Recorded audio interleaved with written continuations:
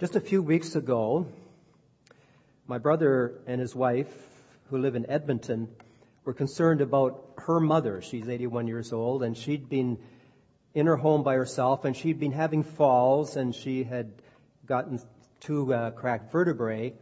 And so the ambulance was called, and the emergency people didn't want to take her to the hospital. They said it was a waste of their time. That's how they talked, and they should just take her to a nursing home, put her in a nursing home. When they found out it wasn't a stroke issue, that's how they responded. And they said, well, they would check her over at the hospital and bring her back home. And so in the email, my sister-in-law writes, basically, Mom should be sent to a senior's home, and we were wasting their time, but because my sister and I insisted they did, and then we prayed they would really investigate as to why she was like she was. So they did take her to the hospital. She was admitted. They discovered she had a bad reaction to a drug cocktail, and she's now recovering from that experience. We'd all want to have someone to advocate for us if we were in a situation where we could not speak for ourselves or could not act for ourselves. And the reality is that every one of us who is a follower of Jesus Christ needs an advocate to speak in our defense every time we sin. This is what our scripture passage is about in 1 John 2, 1-2, and I'm going to read it, and we're going to sit there this morning in it and reference some other passages. My little children, I am writing these things to you so that you may not sin. But if anyone does sin, we have an advocate with the Father, Jesus Christ the righteous. He is the propitiation for our sins, and not for ours only, but also for the sins of the whole world. Just want to ask a question off the top, and let this question simmer. I don't want any nods either way, yes or no. And we're going to pick it up at the end. So here's the question. And I'm talking to people who are born again, who've accepted Christ as their Savior, and you're seeking to follow Him. The question is it possible to not sin during a 24-hour period? Is it possible for me, for you as a believer, to not sin during any given day?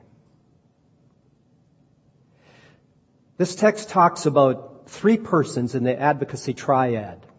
There's anyone who sins, that is any believer. There's the Father, and there's Jesus Christ. And we're going to look at these three persons as we move through this passage this morning. Of course, the Father in heaven is why we need an advocate, because of who He is. And Jesus Christ is who the advocate is, obviously from our text.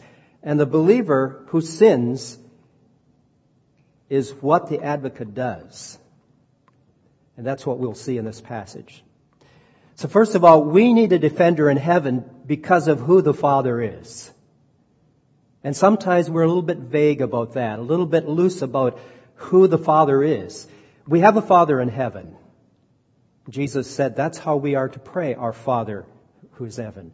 We are created to have a unique spiritual relationship with the Father. He wants us to respond to Him as His child. He's talking about intimacy, interaction. The Bible describes this relationship as fellowship. And about a month ago, we spoke on this first chapter, and we talked about the koinonia. This koinonia, this fellowship, is something we possess or that we share in. It's not something we do. It's not let's have fellowship together. It's something that we possess, not an action. And this fellowship is the spiritual union and intimate bond that we have with the Father and with the Son.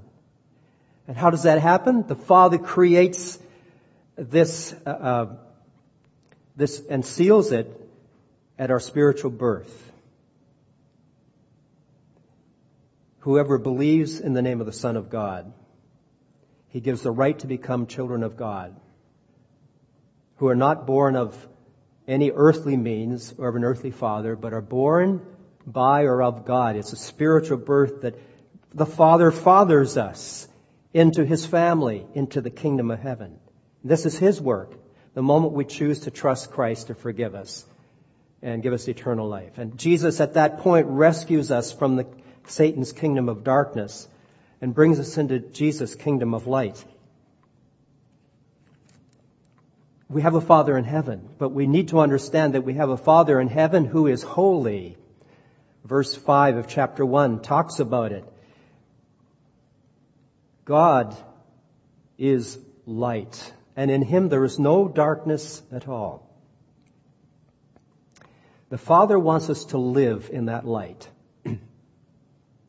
He wants us to live in the light of His character, of who He is, what He is like, in our mind, in our thinking, as well as in our talking, in our behavior. If we walk in the light, verse 7, as He is in the light, we are having fellowship with one another. We are in this intimacy relationship. It's not just something we possess, it's now something that we enjoy and experience. And this is the condition or the requirement for intimacy with the Lord. And Jesus made it clear on the Sermon on the Mount that it matters what's going on in our mind as well as what's going on the outside. You know, the law says a murderer is going to be judged. But He says if you have hate in your heart towards your brother, you're guilty as charged. Or if you are very careful with sexual relationships and you don't commit adultery, and Jesus said, well, that's not good enough. I'm talking about where it starts in here. You see, our behavior comes from what's going on in our heart and mind. And we could read many passages of the call of the Scriptures to stay away from, put behind the old life, the way the world lives. It's possible for us to be sitting in worship here this morning, but living in darkness on the inside in some way.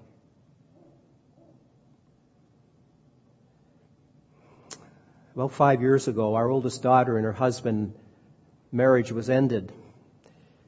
Against her choice, he chose to leave. And over the next months and a few years, it was a very antagonistic and abusive reaction on his part. So when you're parents, you struggle with those kind of things on the inside, right? You can be very bitter. You can be very angry. You can lay blame and say things and write things. You have that choice, right? We have that choice. We had that choice. So I know we're talking not about some terrible, terrible sin. We're talking about just daily living and walking in the light. How does Jesus want us to live?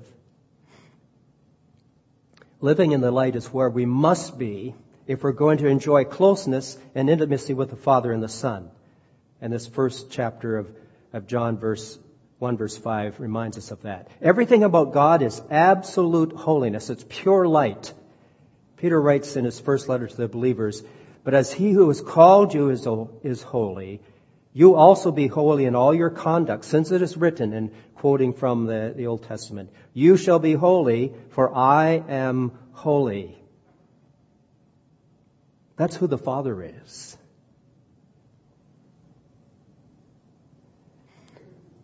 We need to have a biblical understanding of the character of God so that we love Him and live for Him in ways that we need to. Someone has said that God is our plumb line. Now, Jeff, you'll understand that.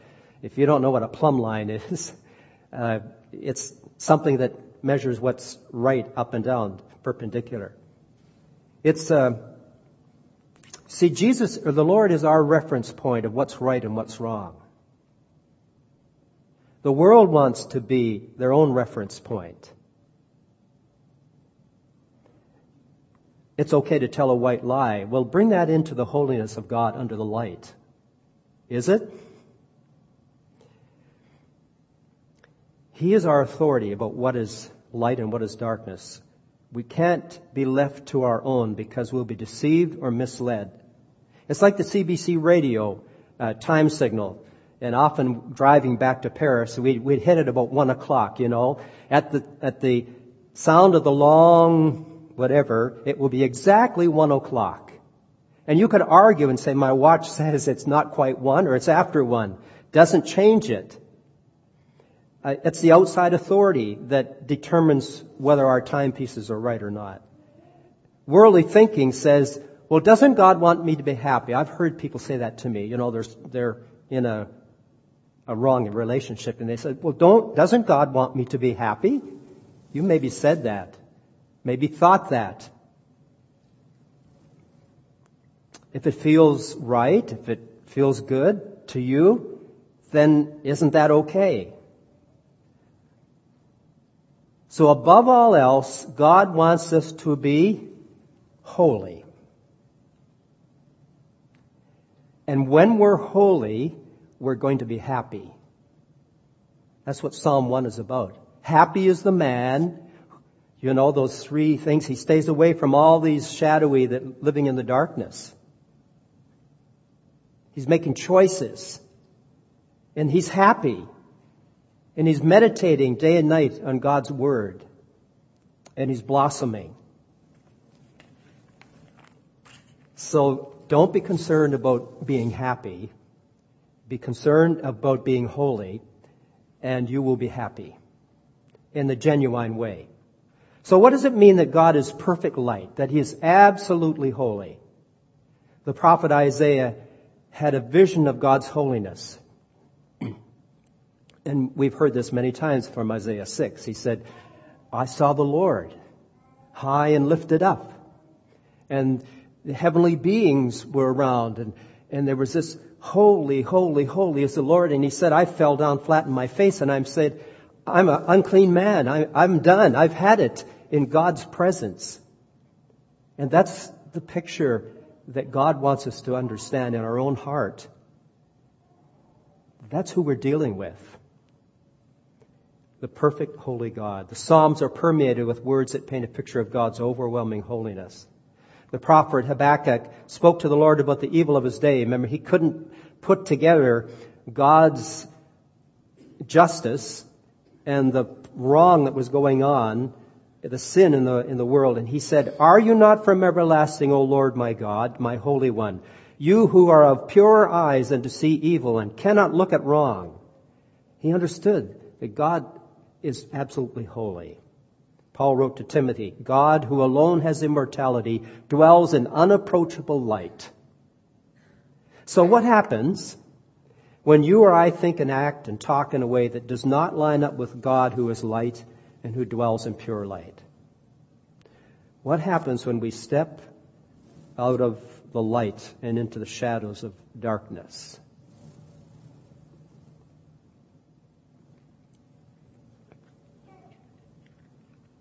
Well, John lets us know that it matters in chapter 1, 6 and 10. If we say we have fellowship with him while we walk in darkness, we lie and do not practice the truth. We're not having fellowship. Verse 10, if we say we have not sinned, we make him a liar and his word is not in us. It matters about our fellowship. Yes, we are saved by grace and we are saved for eternity. That's not in question here. But what is up for question is our intimacy with God, our father-child relationship. And I used this illustration last time, but think of your family, and I can think of a family member in my own extended family where there is a certain family member that says everybody else in the family is wrong and they're the only one that's right. And the rest of us can enjoy the family dynamics, but not this one. They're missing out because of the attitude they're taking. And that's what happens between us and the Father. We're still his child, but there's something that happens when we sin. We step out of the light and immediately our fellowship with God is affected. It's interfered with. There's a spiritual distance. That joy is not there. And John is talking about an act of sin here in our text. If anyone sins. Now, it's grammatically written, directed by the Holy Spirit. He's talking here about an act of sin, not a pattern of sin. Not as something that just goes on and on and on, unbroken. He's talking about should a person and when a believer steps out of the light. He makes it clear that continuing in sin is a mark of a person who is not in a relationship. For example, chapter 2, verse 11. Whoever hates his brother, that is, whoever goes on hating his brother, is in the darkness and is walking in the darkness. Does not know where he is going. And just to affirm that in chapter 3, verse 7. Because this is so important for us. 3 verse 7. Little children, let no one deceive you. Whoever practices righteousness is righteous as he is righteous. Whoever makes a practice of sinning is of the devil, for the devil has been sinning from the beginning. The reason the Son of God appeared was to destroy the works of the devil. No one born of God makes a practice of sinning. That is, just goes on living that way. For God's seed abides in him, and he cannot keep on sinning because he has been born of God. By this is evident who are the children of God and who are the children of the devil. Whoever does not practice righteousness is not of God, nor is one who does not love his brother. So if you have any questions about that, go to George. He can pick up the pieces after I'm finished. But John is making it very clear. He's writing to people in the day who lived very loose lives, and some of them believed that was okay. And he's saying, no, it's not okay. Because how you live is saying who you are in relationship to God.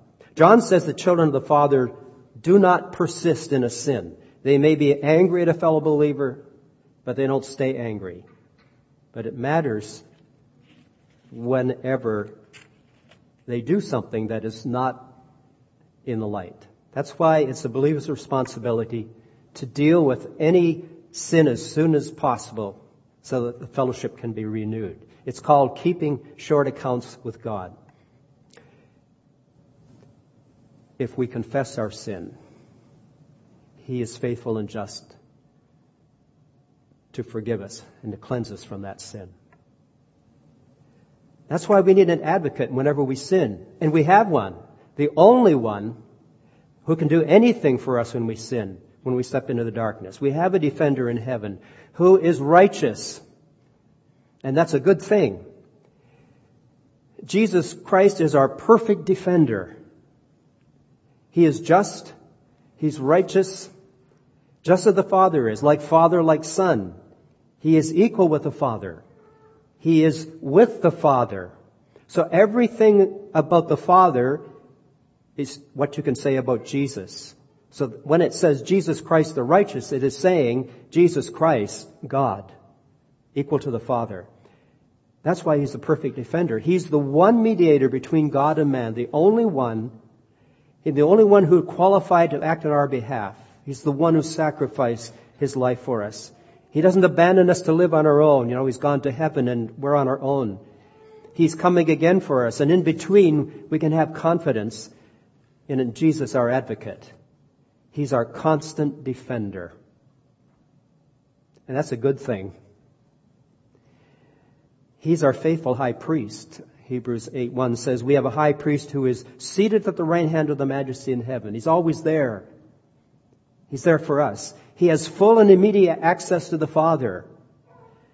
He's always aware of us. He knows what we're going to say, what we're going to think, what we're going to do before we even think about it. Psalm 139. He sees every move we make, our advocate. He sees everything we look at. He knows every thought we have. He knows every emotion we experience. And when we step out of the light, of God's presence, holiness, and into the darkness of sin, Jesus goes into action on our behalf. We have a defender in heaven whenever we sin. Now, our English word for advocate is not quite the same force of the biblical word for advocate. Because human advocates have their own agenda, and they're trying to persuade someone to do what they're asking or what they're wanting. You know, there's all kinds of lobbyists and all kinds of campaigners and crusaders. We call them advocates. There are health advocates. But my sister-in-law, her agenda was to get her mom looked after. But this is not the same sense here. This word is a word that's used for the Holy Spirit, the Comforter, the Paraclete. And it's talking about the idea of someone who's called to aid a person in a court of justice, that kind of sense of it. A legal assistance, an intercessor. And in the sense of this, I understand, is that the advocate is passive in this, that the Father calls Jesus to our side to defend us. We don't call Jesus and say, Jesus, I need your help. I've sinned. The Father has assigned Jesus to be at our side whenever we sin. He's our defender. He represents us before the Father because we can't represent ourselves in heaven's court. We've no defense of our own because we're guilty.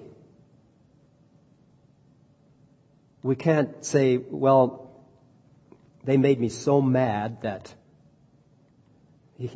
defense doesn't hold up.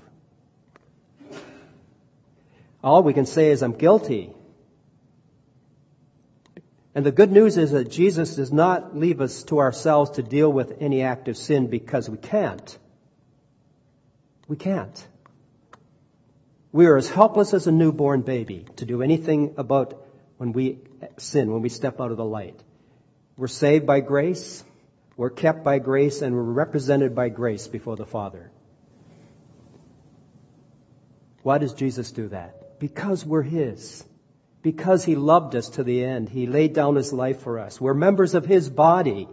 We matter to Him. He has invested eternity on us. He does not abandon us no matter what we do. We think that sometimes. How could God still love me? How could Jesus still care for me when I've messed up so much? There is something that happens in heaven whenever a child of God sins, that is, steps out of the light into the darkness. And it may just be internally. Nobody else may be aware of it except the child of God. One of the things that I still struggle with, is getting a bad attitude towards certain people who irritate me. And sometimes it takes a while before I finally get it. That's a wrong attitude. You have no idea what that's like. And then after a while, it's like the Holy Spirit makes you aware, that's not right. And that's when we can do something about it, when we're self-aware of it. But the moment that we step out of the light, Jesus speaks to the Father for us. My little children, I'm writing these things so that you may not sin. But if anyone does sin, we have an advocate with the Father. We have. He's always there. The NIV version says, we have one who speaks to the Father for us. He speaks to the Father about our sin, about our step out of God's light. What does he say? What does the advocate say? He does not argue for our innocence.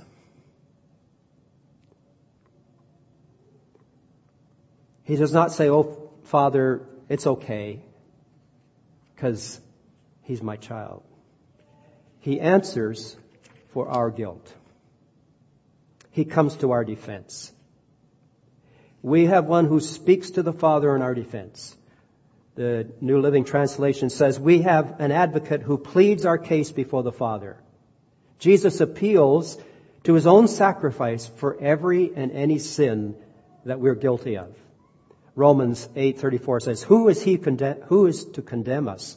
Christ Jesus is the one who died. More than that, who was raised, who is at the right hand of God, who indeed is interceding for us. God's justice demands punishment for our sin. But Jesus claims us for his own. And it's as if he says to the Father, he's mine, she's mine. I was punished for their sin. It's all paid for.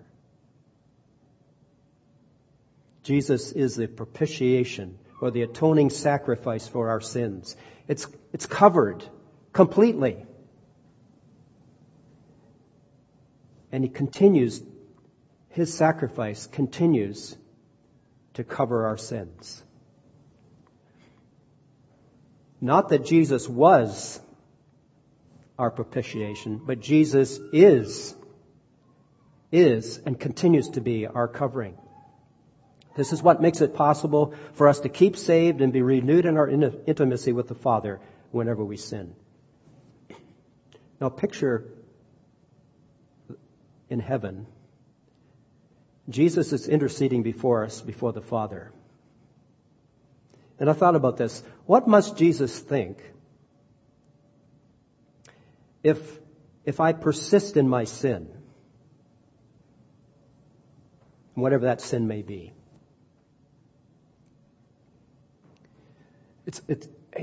Can we think of Jesus? I don't know how Jesus would respond, but I know how you and I would respond. When are you going to deal with this? When are you going to stop doing this? When are you going to change? When are you going to confess, repent? But he's interceding for us.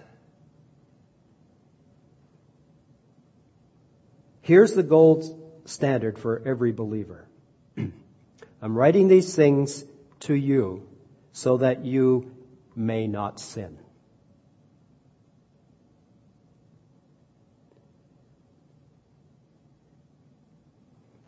He's not talking about a lifestyle that you may not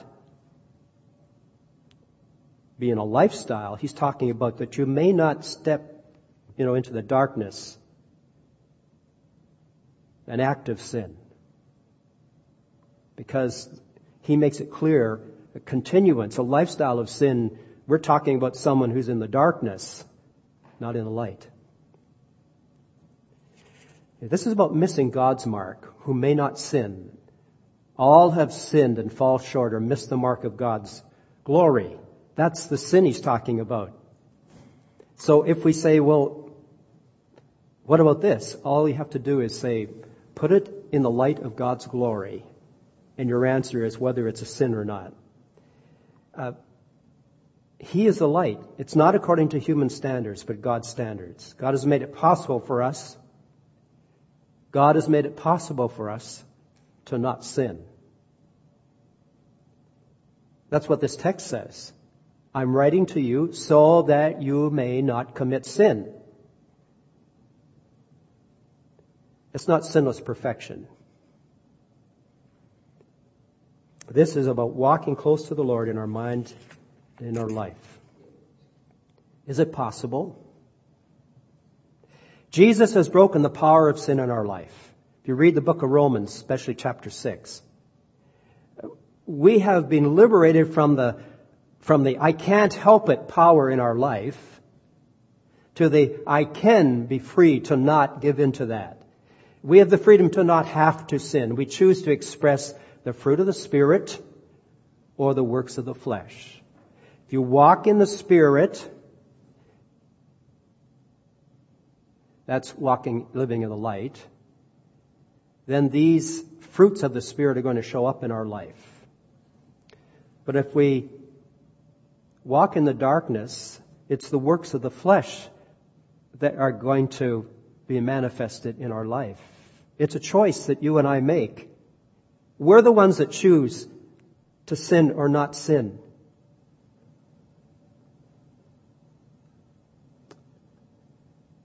The Apostle Peter says this, "Dear friends, I urge you, as foreigners and exiles, to abstain from sinful desires which wage against your soul." So when our daughter and her husband ended their marriage, and we had to, even though we're a long ways away, still hear what's going on and how he's still being abusive, there's a lot of things that go around in your heart and mind. And we could choose to get all embroiled in that and fight fire with fire and retaliate. Or we could do as Jesus, who set the example for us, who when he was insulted, he did not insult back. When he was reviled, he did not return that. Doesn't mean we're perfect. It means that's the pattern that Jesus set for us. That's the choice we can make. We're free to make that. It's talking about letting it go, and that's a thing you have to keep letting go day after day. Because if you don't keep letting it go, it gets a hold of you, and then you start in your spirit and in your mind getting into the darkness. So, are there things in your life that you're hanging on to? Maybe that's why you're angry. Or maybe why you're depressed. And I'm careful there. I'm not saying that's the only reason. When we hang on to things from the past, we're tied to it. We're not free. It's not talking about forgetting. It's about letting go and not hanging on to those feelings or those thoughts. We have a choice. John introduced this chapter, "My little children, I am writing these things so that you may not sin." Every day we choose to sin or not. It's our choice. It's not that Satan made me do it. He may have tempted me. He may have put a thought in my mind. But it is I who respond to that. So here's the Lord's daily goal for us as believers. We do not have to sin today. Just for today. We're not thinking about tomorrow or a year from now. We're talking about today.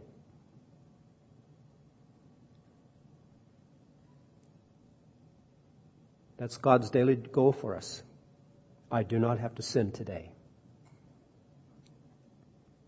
I will, I may, but I don't have to. John goes on to say, whoever says he abides in Jesus, this is verse 6. Whoever says he abides in Jesus ought to walk in the same way in which Jesus walked.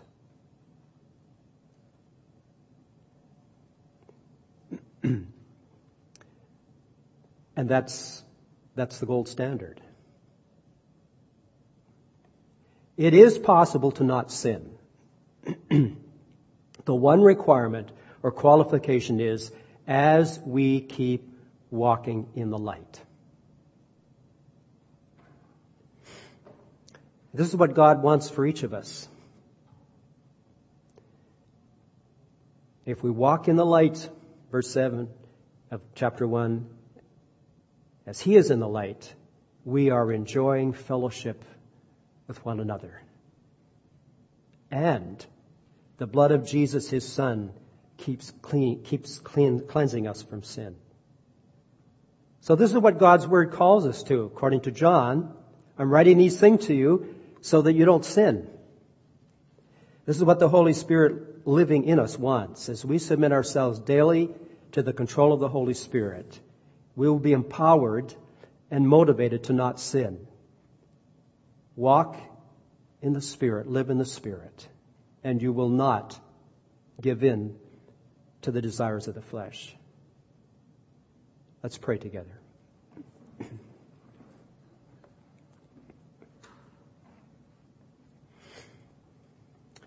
And I would like to have us just take a moment of reflection as we think about God's Word. And as we pray, thank Jesus for defending you.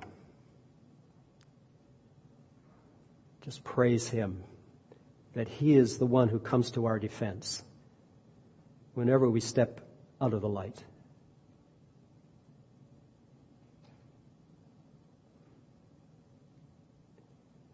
And confess any sin that you may be aware of. Confess it. If we confess, He's faithful and just to forgive us.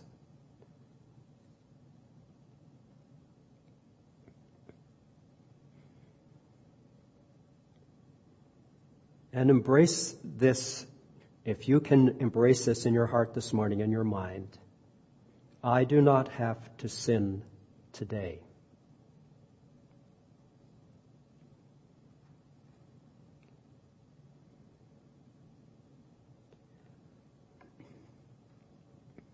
Oh Lord, we can't do this on our own.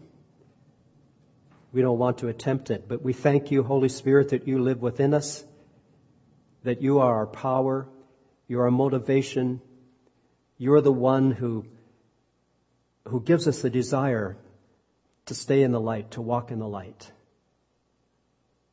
And we pray, Father, that you will fill us afresh with that desire and with the power of the Holy Spirit in our life, to live as you would have us live.